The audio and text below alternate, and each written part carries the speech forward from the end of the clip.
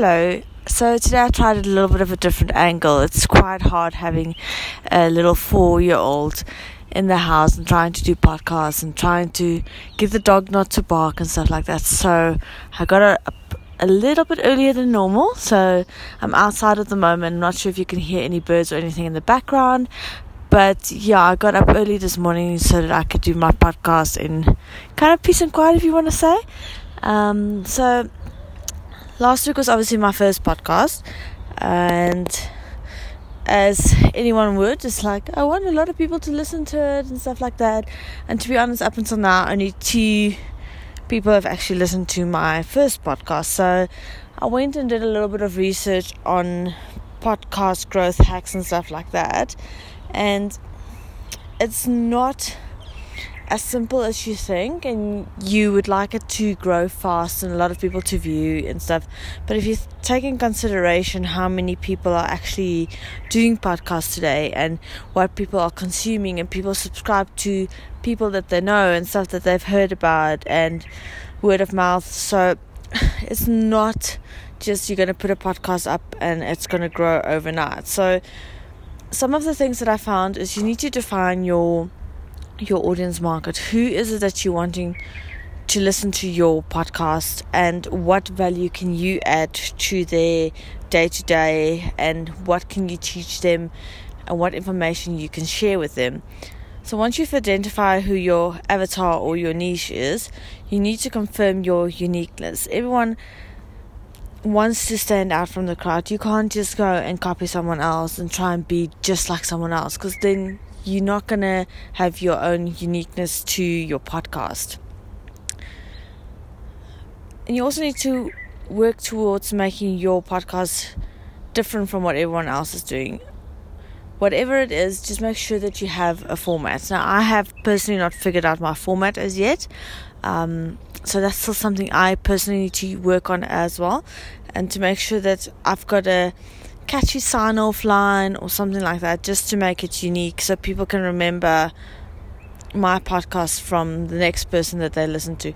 Also, another important thing is consistency. That is also why I wanted to do one. Yes, I did one last week Saturday, so I didn't do one this past Saturday, and it's something I need to personally work on, is consistency, because my day-to-day is so hectic that I need to just take some time and just do a podcast and just do some research and share some knowledge and have almost like a workflow of what I want to talk about and what my next points would be and the next discussions would be, so that I can also tell you in a current podcast what you can expect the next one, so that can kind of add a trigger to why you should be listening to my next one. Another thing I also need to work on is what is the correct length or the best length of a podcast, how long people's attention span is and stuff like that, to make sure that they actually listen towards the end of the podcast. So once I've completed all of the above little how-tos and little hacky things and stuff like that, I realized that there's actually still a little bit more to help to grow your podcast. So they say you need to start your podcast off with 3 podcasts, which is something I did not do. This is only my second one. So they say you should mark them, and the first one should be like episode 00, and that's when you do your intro episode, and then from there you mark them episode 1, episode 2, and so forth. Once again, consistency. So something I need to work on. And you need to connect with your listeners if you want to have a growth in your following and a growth in your listening and all of that. So they say one of the other things you can do is to promote your podcast via email. So if you've got an email sign up list and stuff like that, send them out a list saying, this is my podcast, please listen to it, this is what it's about. Like just a little intro of what they can expect to hear in the podcast.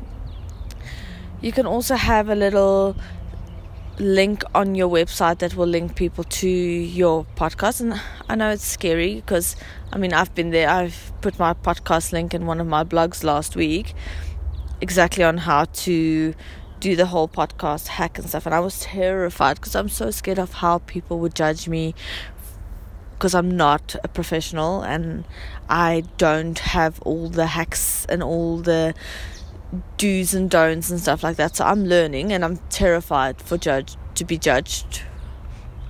But I think everyone starts at some point, and sometimes I think the rawness that you go through in the beginning is something that you need to share with the people, so that people can understand you're not going to be perfect from your first, second, maybe even third podcast.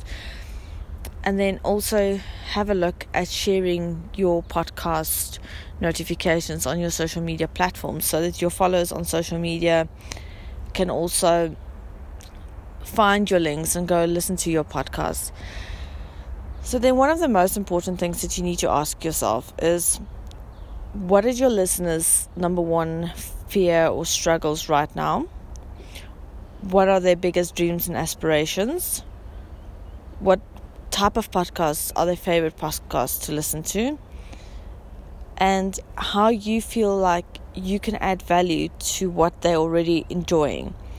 So that's just a little bit of things that I think that people should look at from the research that I've done. And then also obviously it's a lot of things that I need to think about, and not just doing a podcast on the flow, but to plan it and to have a little bit of more structure to it and consistency. So I hope you enjoyed my podcast, and we'll chat again next week.